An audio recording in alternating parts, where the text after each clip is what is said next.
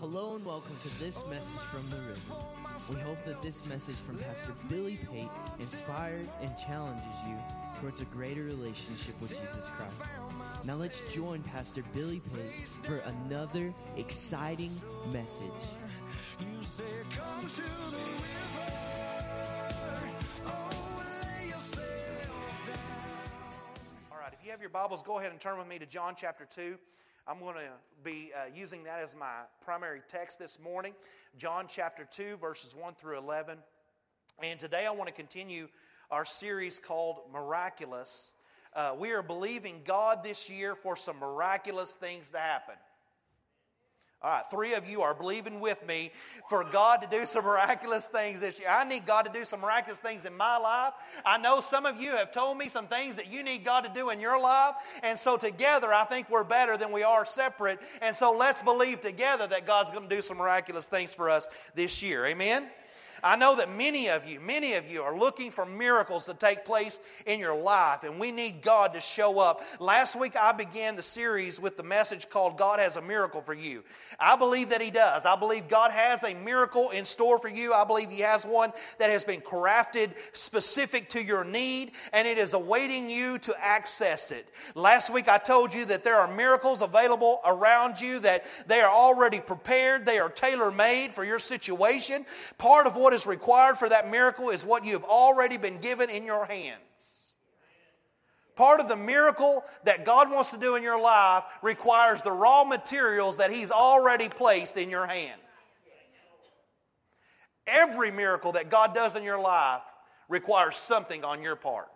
It requires a faith planted as a seed in a seedbed of desperation so that the miracle working power of God can be produced and released and come forth producing the fruit that you need to see God bless and move in that particular area of your life. Lastly, I told you that you can't consume what's meant to be sold. The problem that we have so many times is we have those raw materials in our hand, the makings of a miracle in our hand, and instead of sowing them into God's kingdom, sowing them back into God's hands, and trusting Him with it, we consume what we have, and therefore thwart the very miracle opportunity that exists for us in that situation. We take what is insufficient as it already is, and we consume it so that the miracle is unable to be produced. If you'll give it to God and you'll watch Him work, He will multiply it for you. And so today I want to continue in this series, and I want to give you some components and some of the pieces that are needed for a miracle to be produced in your life. What must a miracle-producing situation contain?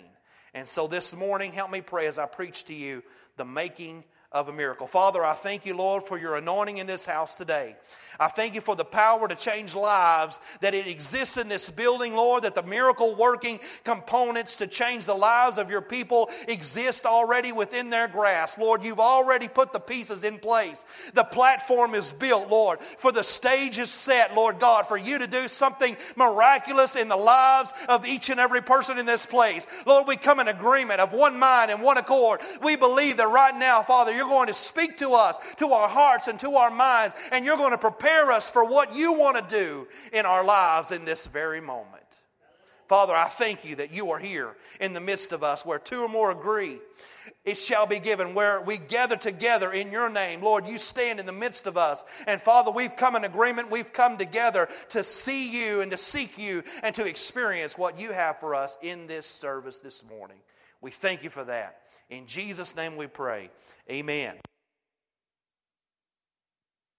I like the miracle that Jesus does in John chapter 2 because of a couple of reasons. Largely because it is His first miracle, and it's where He really kind of emerges on the scene as the miracle worker, as this cut up, set apart, separate individual who has the unique workings of the power of God in his life. And so it's His first miracle, but I like it also because His first miracle He does is directly tied to the last miracle that He will do upon His ascension to the right hand of the Father. It is the miracle of turning the water into wine at the wedding of Cana. Jesus comes on the scene. He's not necessarily there to do a miracle, but in the moment of the need that arises, He is on the scene and He is ready to work in your life. Can I just say to you this morning, even though He may not be here, you may not be expecting Him to do a miracle in your life today, that at the point that you need a miracle, He's always on the scene to do it. If you'll invite Him into the situation, He'll change the situation and He'll do great things for you if you'll allow Him to do that. Amen. Chapter 2, verse 1 says, on the third day, there was a wedding in Cana of Galilee, and the mother of Jesus was there. And the mother of Jesus was there. Now, both Jesus and His disciples were invited to the wedding. The fact that Jesus and His mother are there indicates to us that they were family of the wedding party. They were related to them. If not family, they were certainly close acquaintances, but probably family for this wedding party. Jesus is not, what that means to us today is Jesus is not unique to the crowd. Think about it. Jesus is not unique to the crowd. Rather, He is familiar to the crowd. They know Him. They've been familiar with Him. They're acquainted with Him. They've seen Him at other functions, perhaps. They've watched Him grow up around them. I can remember that time when I had to change little Jesus' diaper. It's that kind of situation. They know Him. They've always known Him as Jesus. He's familiar. He's someone that they've watched grow up. They've heard stories. But they don't know Him as Master yet. They just know Him as Jesus. Can I say that probably one of the biggest difficulties in you becoming who you are supposed to be is the challenge that family presents to you oftentimes because they've only known you as a certain person and they can't begin to see you as someone that is called by God and used by God in another capacity? It's not that they don't love you. It's not that they're not for you. They've been there through it all. They've seen you grow up. They're proud of the person you're becoming. But it's hard for them to see you as anything other than what they've always known you as. No doubt Jesus is dealing with this same thing. Later on, Jesus will say a prophet's without honor in his own hometown. Why is that? Because it's hard to overcome the stigmatism, the perspective that people have about you if they've always known you. I don't want to get off point this morning, but some of you have had past that it's hard for you to get over. It's hard for you to overcome because that's the only thing that people's ever known about you. Can I just say to you this morning that God wants to rewrite your past and reestablish for you a new future? He doesn't want you to always be bound by what you've done and who you have been in the past, but He wants to give you an opportunity to be somebody different and somebody new. And the first person that has to change, the mindset that has to change in, is you. You got to see yourself as somebody different. Because people will always see you as you see yourself. That's why Jesus is able to go beyond the moment. He's able to escape the limitations that are set upon Him by the crowd because Jesus knows who He is. He is the Son of the living God. He is the miracle worker. He is the one that can come and do whatever needs to be done. He is the one that meets your needs. He's the one that moves the mountains. He's the one that heals the brokenhearted. He's the one that does all those things. And so Jesus is not bound by the limitations of others, even though they are limiting Him in the way that they perceive Him. If you want change in your life, it starts with you thinking differently of yourself. Because people will see you as you see yourself. They've known Jesus. They've watched Him grow up. They've heard stories about Him, but they've never known Him as the master of the ceremony, the master who can come and change the situation. He's been around, but they've never seen Him in the way they're about to see Him now. He is about to be transformed from just a member of the family to a miracle maker. For all of us in this room, again, one of the reasons we struggle to find the miracle that God has prepared for us is that we struggle to see Jesus in any other way than the way we've always seen Him.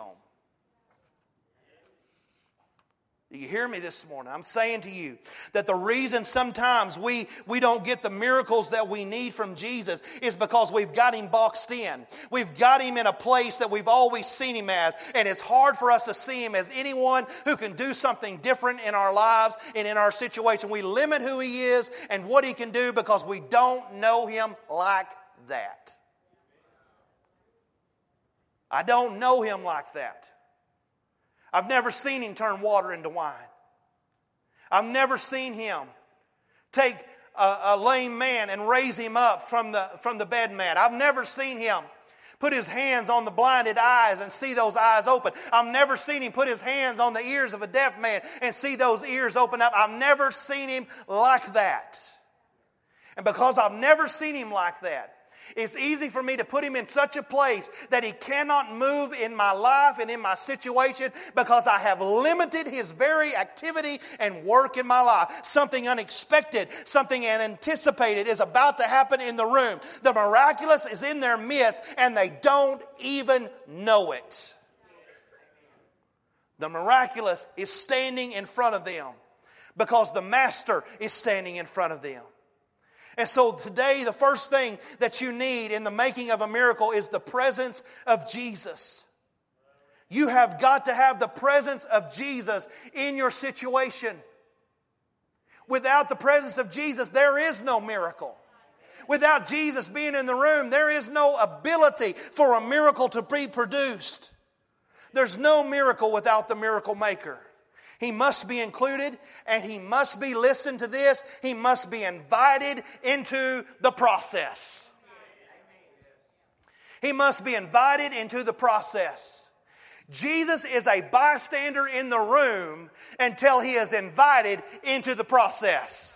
That's good stuff. I'm telling you, you can't expect God to work in your life unless you invite Him into the process of your life. He'll just be a bystander. He'll stand on the sidelines and He'll watch you struggle. He'll watch you fight. He'll watch you strive. He'll watch you do all those things until you finally surrender enough and submit enough to Him to say, would you please come and be a part of this process? I can't do this on my own. I can't make it on my own. I'm beating myself to death trying to get through this process. But if you'll just come in and be a part of it, I know that the miracle maker will invade the situation and things can change for me. Amen. Without Him, there is no miracle because the miracle originates from Him. The miracle is contained in the person and the power of Jesus Christ. Without Him, listen, without Him, there is no potential, there is no promise, and there is no possibility of a miracle. Without Him, you simply have dead ground that can't produce. You have dormant potential that can't be unleashed. And you have a promise without a backer. You have a promise without a backer.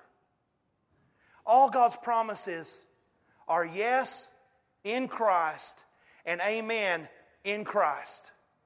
Without Jesus in the situation, you have promises, but you do not have a guarantee of those promises being fulfilled. When Jesus is invited into the process of your life and Jesus is invited into the scene or scenario that you're facing, you have a backer of the promises of the Word of God. You have someone that can stand behind what has been committed to you. You have someone that can produce what has been promised to you. If you need a miracle, then you have to be willing to invite Him into the situation. Without Him, it's never going to happen. If you need a financial miracle, effort alone won't be enough. You have to invite Jesus to be a part. If you need a miracle with your wayward son or daughter, pleading with them won't be sufficient. You have to invite Jesus to be involved in the process. If you need a miracle in your body, going to every doctor in the land won't be sufficient to heal you. Jesus has to be present. A miracle demands the presence of the miracle maker, and without Him, you have hope without substance, you have promise without power, and you have a problem without a solution. Without Jesus, you can't counsel your marriage through to victory. You'll only find a temporary fix to a permanent problem. Without Jesus, you can't work yourself out of a financial mess. Without Jesus, all your efforts to produce a miracle aren't going to happen. You need Him present. He is the miracle maker. And without Him, there is no making of a miracle. And so what's lacking in what you're dealing with oftentimes may just be the very presence of Jesus and the invite to make Him a part of the process. Our problem with all of us, it's our human nature, is to try to find every solution aside from Jesus. And at the last moment, when there is no other hope, then we turn to Him and say, hey, I could really use your help now.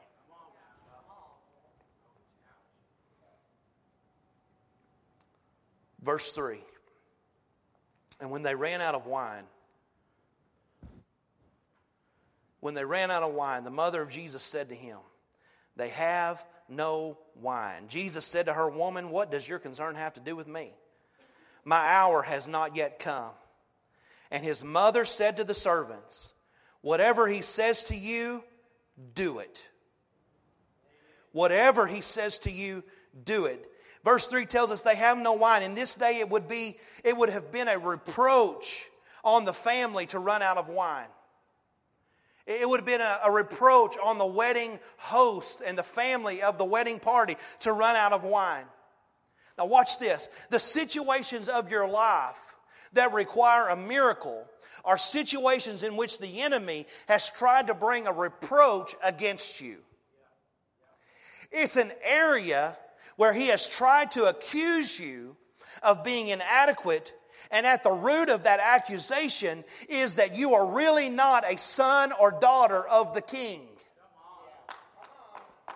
The miracle that you need in your life is a reproach of the enemy. He's trying to accuse you in that situation. He's trying to say to you, if God really loved you, and if you're really a son of God, then you wouldn't be sick like you're sick. If you really were serving God, then your marriage wouldn't be falling apart. If you were really a son or daughter of the King, then you wouldn't be struggling financially, because the Bible says all of those that are His, He's going to bless. And so it must be that you're not serving God, you're not a son, you're not a daughter of the King, and I'm bringing accusation against you. It's proof in its essence that you're right where you need to be. It's proof that the enemy is being baited into coming out of darkness and being brought into the light so God can expose him for the coward he is, and he can take that accusation and run it right back down his very throat. Come on, you can surely clap better than that. Praise the Lord. The sons and daughters of the King are heir to all the King has. Your lack is an accusation that you are not really His. But the truth is this morning is you are His. And since you are His, you are never without the things that you need. The enemy is always going to be the accuser. He says things like, if you were really living for God, if you were really serving God, if you were really being faithful, you wouldn't be without a job. You wouldn't be dealing with depression. You wouldn't be facing uncertainty. No.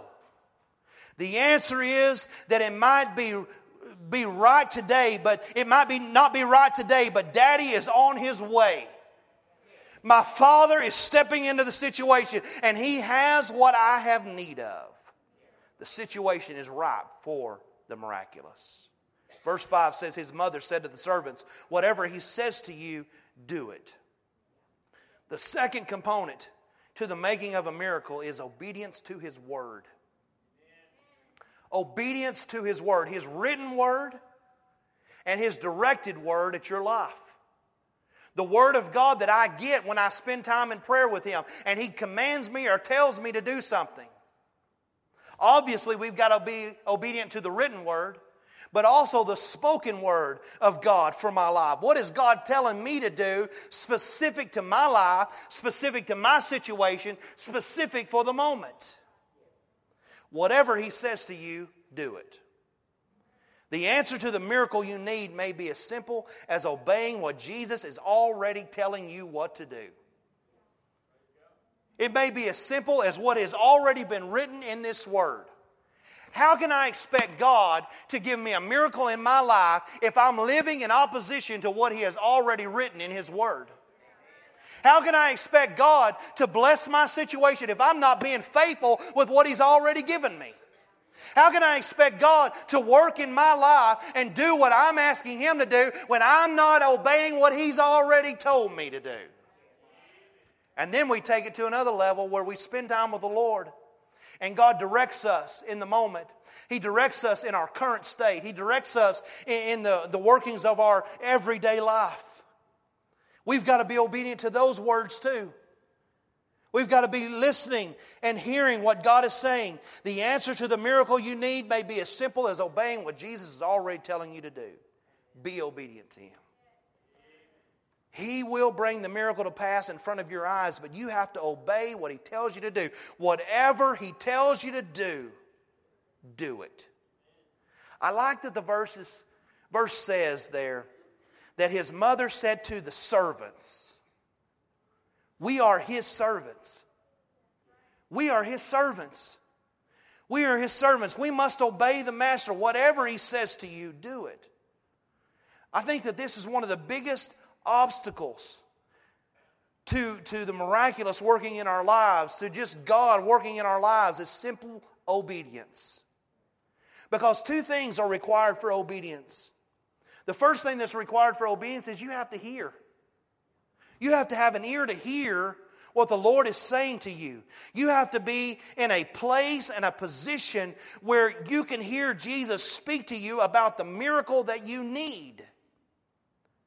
And listen, the more avenues that you utilize to hear, the clearer the message is going to be. Listen to that. The more avenues that you utilize to hear from God, the clearer the message is going to be. Everything that God says needs to be established by more than one way. It needs to be established by multiple ways. You know, I find myself at times when I'm really trying to seek God and hear from God, that when He begins to speak, He doesn't just speak to me one moment in the altar. He speaks to me through this individual or that individual. I'll be driving down the road and there'll be a big billboard that's a message from God, and it says something God, underneath it. And I'm like, oh my goodness, that's Him talking to me again. And it may be in nature. It may be in whatever. It may be in a worship song. It may be in just everyday conversation. But I've got to open my mind and open the opportunities and the avenues for which God can speak, because the more avenues I open, the clearer the message will be. I'm at service listening to God speak through the preacher, through my fellow believers, through worship. I'm in the Word and praying. I'm listening to Christian music. In my car. I'm reading my...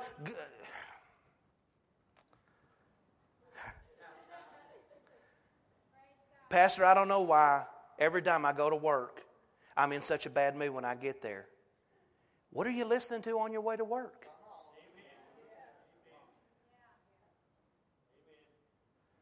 I'm reading my devotion. I'm in a position to hear Him speak to me, and I'm listening to Him. The second thing that's required for obedience is you have to follow through. It's wonderful that you can hear from God. It's wonderful that you know exactly what God is telling you to do. My question to you is, are you doing it? Are you following through with what God has said to you? I can't tell you how many times I've had counseling sessions where people come in and they say, I know exactly what God wants me to do. But, what do you want me to do? How can I help you? Because if God's telling you to do something and you won't do it, it doesn't matter what I do. I can dance, I can sing, I can jump around, I can talk to your spouse, I can do whatever, but it won't matter. Because obedience is required. And you have to follow through. It's not enough. Well, I heard from the Lord. Praise God. That's good. What are you doing about it? What are you doing about it? I know what I need to do, then do it. If you know what you need to do, then do it. It's not enough to hear. You got to follow through. Obey. Obey even though you don't understand the whole process. Jesus doesn't give the details of the process. He says, go get those water pots, fill them with water. That's what He told them to do. Well, Jesus, I don't understand why we're doing this. I mean, we need wine. We don't need water. Listen, obey even though you don't understand the whole process. Obey even though you have some problems. Well, but water's not the problem. It's the wine that's the problem. We don't need water. We need wine. Even though you're not encouraged, obey anyway. Obey even though you haven't walked with Him very long. Obey Him even though you haven't seen Him do any miracles yet. Still obey Him. You have to be obedient to Jesus. Whatever He says to you, do it. Verse 6. Now there were set there 6 water pots of stone according to the manner of purification of the Jews, containing 20 or 30 gallons apiece. Jesus said to them, fill the water pots with water, and they filled them up to the brim. He said to them, listen, let me just stop there and say, if you're going to do something for the Lord, do it to the utmost. They didn't fill them halfway. They filled them to the brim. They went all the way with God. He said to them, draw some water out now and take it to the master of the feast. And they took it. When the master of the feast had tasted the water that was made wine and did not know where it came from, but the servants who had drawn the water knew. The servants always know. The servants always know because they're right involved in the process with God. I want to be a servant that's involved in this process. Amen? I want to see the inner workings of what God's doing. I want to see it from beginning to end. I want to see the water that I know I poured water in there and now I've seen it turn to wine. I want to be a part of that process. I said to you earlier that the first miracle of Jesus is connected to His last miracle before His ascension to the right hand of the Father. And in this particular passage of Scripture, there's a lot of symbolism in the text that points toward the last miracle that Jesus will do. The last miracle that Jesus performed is that He gave us the Holy Spirit. God in us and God with us to do the work of the ministry. Acts 1:8 tells us that you will receive power when the Holy Spirit comes upon you, and you will be my witnesses. Jesus said in John 16:7, nevertheless, I tell you the truth, it is to your advantage that I go away, for if I do not go away, the Helper will not come to you. But if I depart, I will send Him to you. Now verse 6 says, now there were set 6 water pots of stone, according to the manner of purification of the Jews, contain 20 or 30 gallons apiece. 6 is the number of man. Water pots of stone represent us as vessels. 2 Corinthians 4:7 says this, but we have this treasure in what? In earthen vessels, that the excellence of the power may be of God and not of us. We are always just vessels in the process, and without the filling of the power of God, we can do nothing. Verse 7 says, Jesus said to them, fill the water pots with water and fill them to the brim. Water and wine almost always are symbolic of the Holy Spirit. Almost always. The text says in verse 6 that the pots are there according to what? The manner of purification. The water of the Holy Spirit does just that to those who surrender their life to Jesus Christ. He fills us with the first work of the Holy Spirit, which is for cleansing us and making us new. Old things are passed away and all things become new. When? When we accept Jesus Christ and His Spirit comes into our lives. Every miracle starts with our position in Jesus Christ. The miracle maker must be present, and He is present upon our invitation for Him to come into our lives. He's got to be in the situation, and we must be in Christ. He's got to be in the situation, and we have to be in Christ for the miracle to take place in our lives. Now watch, when we invite Him, He pours the Holy Spirit into us, and it washes us and makes us pure before God. Titus 3:4-6 says, but when the kindness and the love of God our Savior toward man appeared, not by works of righteousness which we have done, but according to His mercy He saved us, through the washing of regeneration and the renewing of what? The Holy Spirit, whom He poured out on us abundantly through Jesus Christ our Savior. Now listen, Jesus is not finished with you by simply making you clean. The work of the Holy Spirit in your life is meant to be twofold. It is meant to cleanse you, and then it is meant to empower you. It is meant to cleanse you first and empower you second. Verse 8 says, and he said to them, draw some water out now and take it to the master of the feast. And they took it. When the master of the feast tasted the water that was made wine and did not know where it came from. Here the Holy Spirit is represented in both water and wine. Water is necessary for life. You have to have it or you're not going to live. You have to have water. You have to have the Holy Spirit or you're not going to have the life of Christ. But wine is altogether different. Wine is much more potent and powerful. Some of you know this from your past. It has the power. It has the power to alter your state of mind and affect your overall being. When you are full of wine, you walk differently. You talk differently. You have gone through a change and transformation. You are not just of yourself, but there is something else at work in your life. The wine represents the second work of the Holy Spirit, the baptism of the Holy Spirit, where He consumes you. The first work is the Holy Spirit working in you, and the second work is the Holy Spirit working through you. And so the last component this morning that I want to share with you, the making of a miracle, is the power of the Holy Spirit. Nothing happens without the power of the Holy Spirit operating in and through your life. We need the Holy Spirit to guide us and direct us. John 16:13 says, however, when He, the Spirit of truth, has come, He will guide you into all truth. For He will not speak on His own authority, but whatever He hears, He will speak, and He will tell you things to come. He will glorify Me, for He will take of what is mine and declare it to you. Morgan, would you come this morning? Verse 9 says, the master of the feast called the bridegroom. And he said to him, every man at the beginning sets out the good wine, and when the guests have well drunk, then the inferior. You have kept the good wine until now. This beginning of signs Jesus did in Cana of Galilee and manifested His glory, and His disciples believed in Him. We hope you have enjoyed and been encouraged by this message. We would love for you to join us at the River on Sunday mornings at 9:45 for Sunday school and at 10:30 for morning worship. We also provide our midweek service for all ages on Wednesdays at 7 p.m. If you would like to support the various ministries at the River, please go to our giving tab. We would love for you to visit us at 1110 South Preston Street in Burkburnett, Texas. And as always, we encourage you to come experience life with us at the River. Till I found myself face down on your shore. You said, come to the